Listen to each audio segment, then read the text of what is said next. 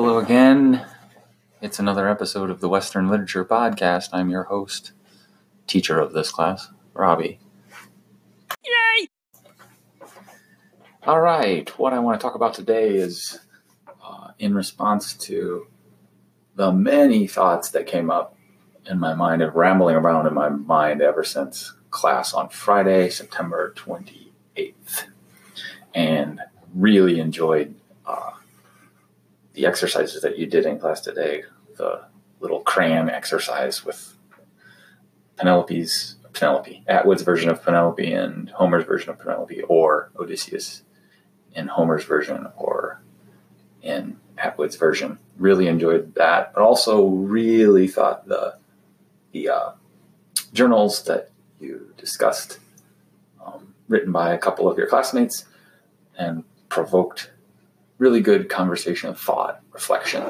And I just wanted to respond in a few ways to some things that I've been thinking.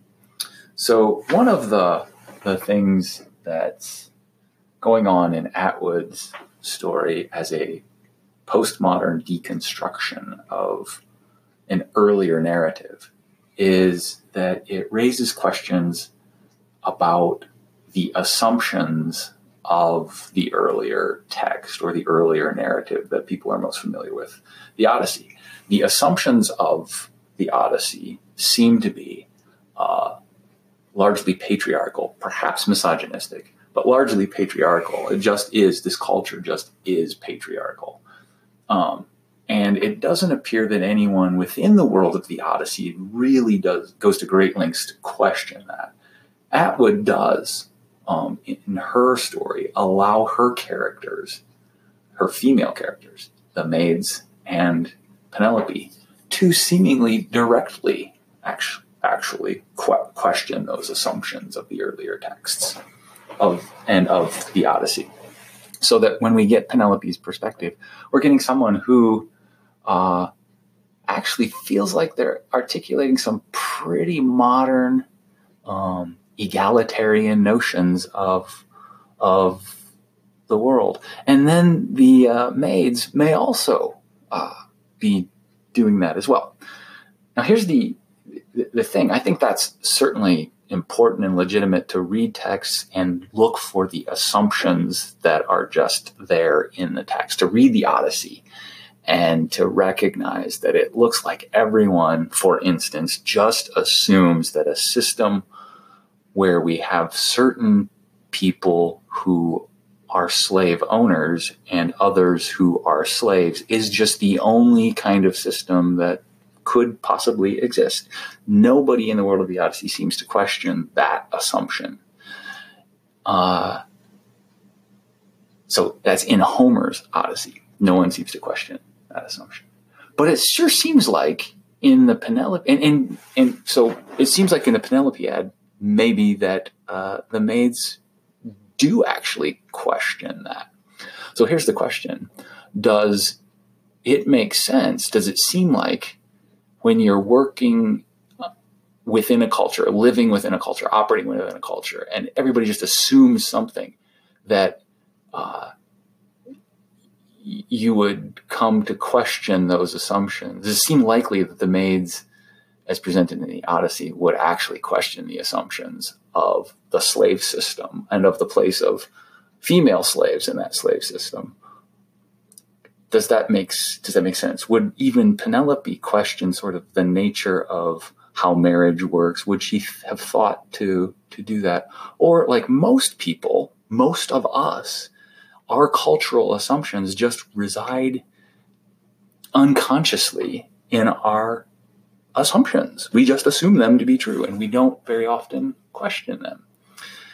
So in the Odyssey, we, from a 21st century perspective, we see something there that no one appears to be questioning when we see there are certain characters, certain people who own slaves and others who are slaves. In the world of the Odyssey, it seems perfectly reasonable that some of those slaves would wish that they were not slaves. But in their wishing that they were not slaves, it doesn't seem like they would also come to wish that there was no such system as slavery whatsoever. Now that's the intriguing thing. Certainly at some point, some people question the whole system, and the system comes to be questioned by lots of people, and eventually the tide shifts dramatically, and we live now in a world where slavery is just overwhelmingly assumed to be a bad thing by almost everyone.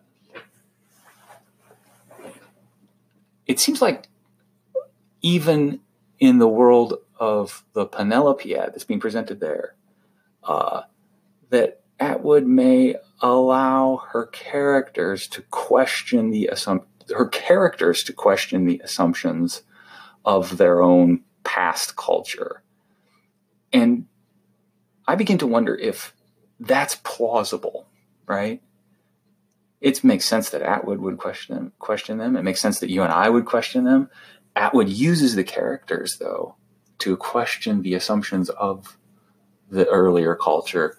And most people never get to the point where they actually are self-aware enough about their cultural biases that they even question their assumptions and maybe even call for a different system to be put in place. So we get these choruses of maids singing in the Penelopiad, and they're really fascinating the way these and really clever the way these chapters of the maids are inserted. Almost always they're responsive to the content and themes that are in the preceding chapter as narrated by Penelope. And they very often, Penelope sort of laments about the dream she's been having, and then the maids sing about dreaming. We have chapters like this one. It's Penelope describing in a chapter called chapters called My Marriage and the Scar, and then the maid, and she's talking about what it's like to be a princess, and you almost get the feeling that she has herself as a character deconstructed the system of, royalty and princesses and how marriages are done and arranged and all that, and doesn't seem to think much of that way of doing things. Then you get the chorus line, If I Was a Princess, a popular tune on page 51 in chapter 8 of your book. And it's great. But the maids, after Penelope sort of whined a little bit maybe about life as being a princess, the first maid says, if I was a princess with silver and gold and loved by a hero, I'd never grow old. Oh, if a young hero came a-marrying me, I'd always be beautiful, happy, and free. And it's almost as if this really ironic tone that comes through this chorus line pokes fun at how, Penelope, can you complain about being a princess? We're just maids.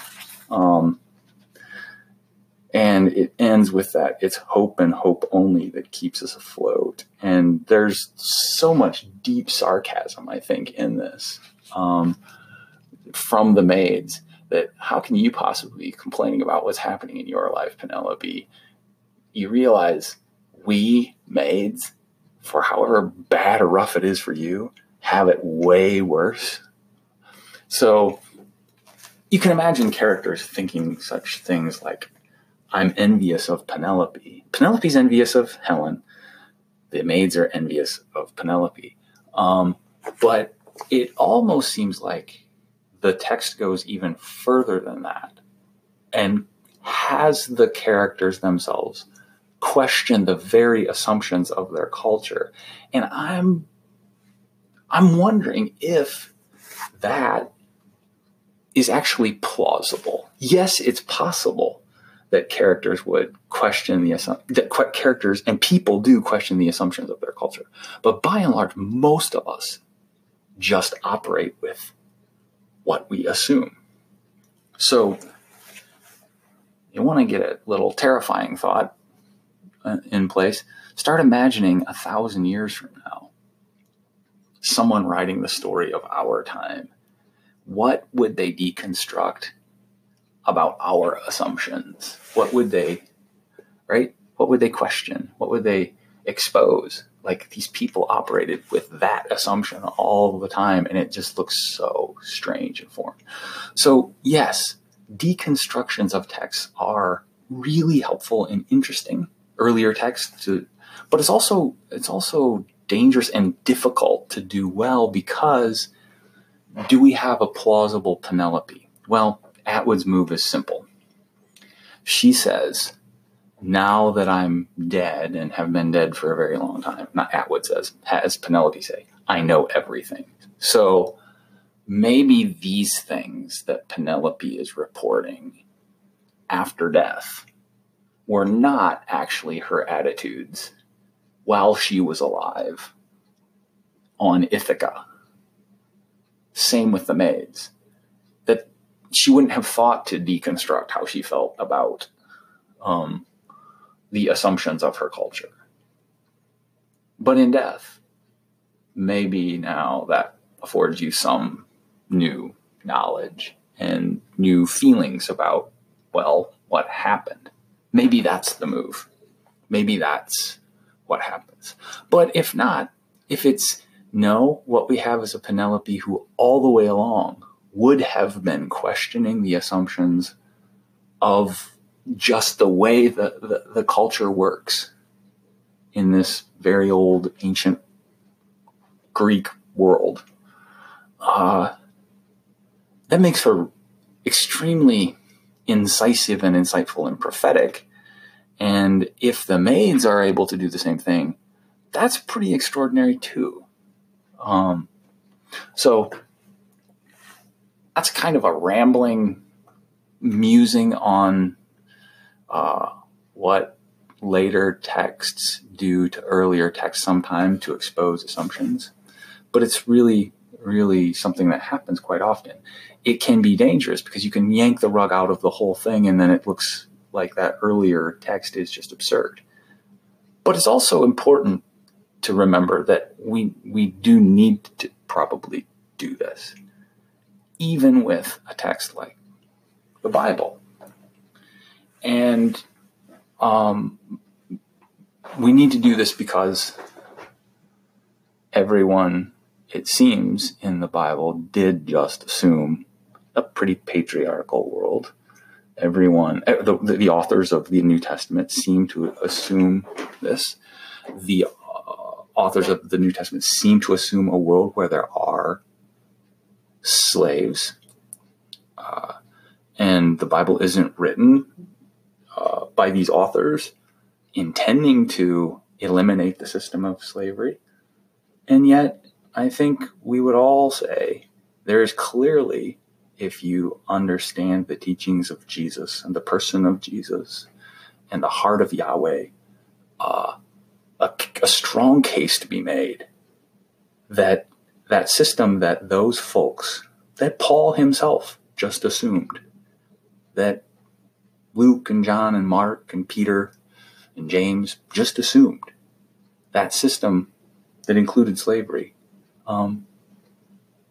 is not to be sanctioned, is actually a poor one, an evil one.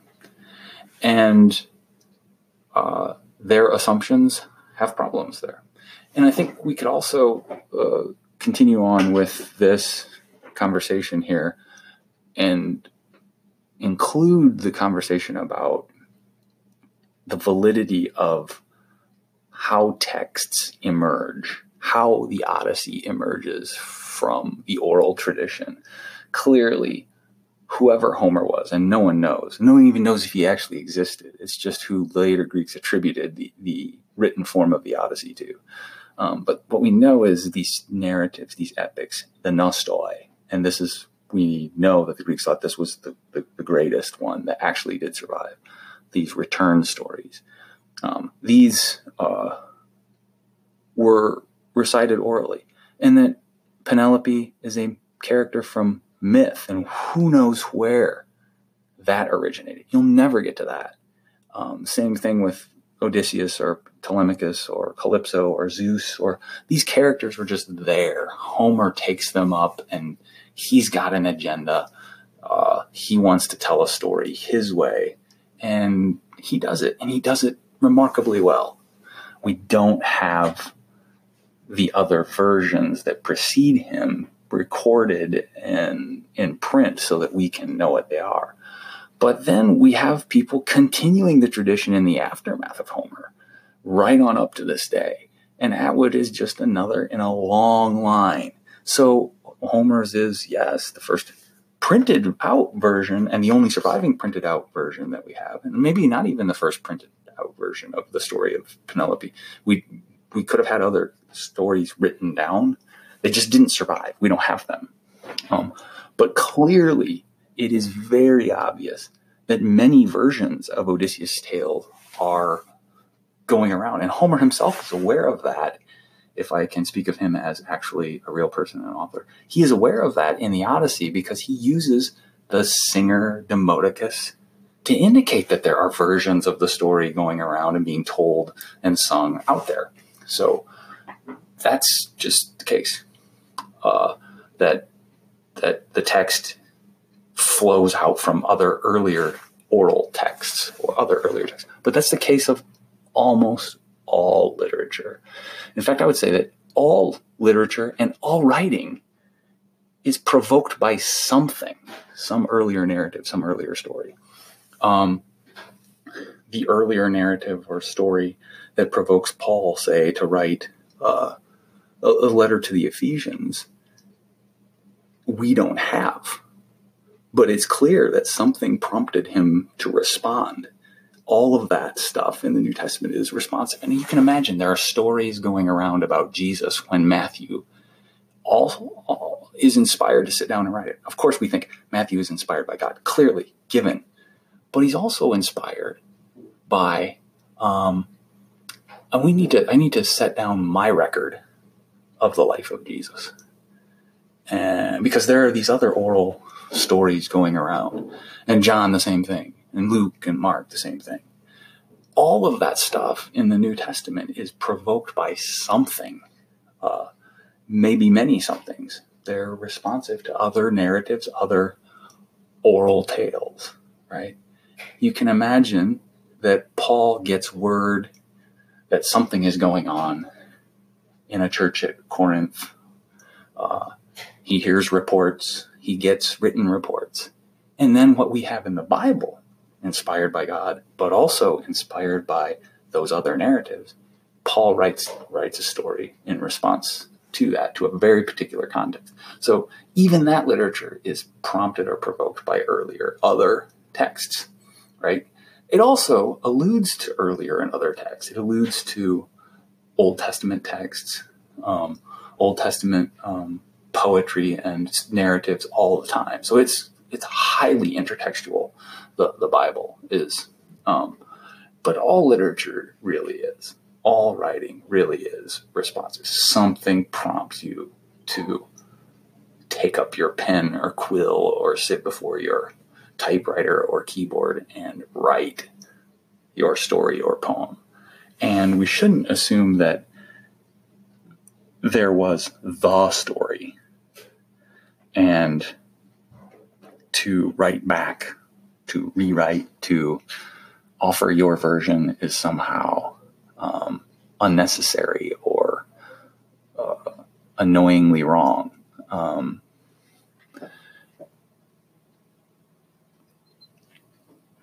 It may be that it can be way off base. It can be propagandistic. It can be motivated by hyper agenda, hyper radical agendas to try to demonstrate the wickedness of the earlier text or whatever, or whatever. These things could happen, but maybe there are more attempts to actually amplify our understanding of the earlier text. And I think if you read Atwood or any of the poems that we few poems that we read inspired by the Odyssey, and there's endless ones of those, and many, many other novels and later poetry and epic and so on and so forth that take up the tale in the Odyssey and allude to it or nod to it and offer interesting insights and interpretations to it. Maybe if we take it in that light, what does this do to help me understand the human story, the great story, the one story, right? The story of human existence and what it means to be human. What does this contribute to that in conversation with one part of that human story, the Odyssey? Maybe if we take it in that spirit, it's much easier to make sense of. That's not a really tidy wrap up to this rambling podcast, but that's what I have to say today. What do you think? I'd love to know your comments.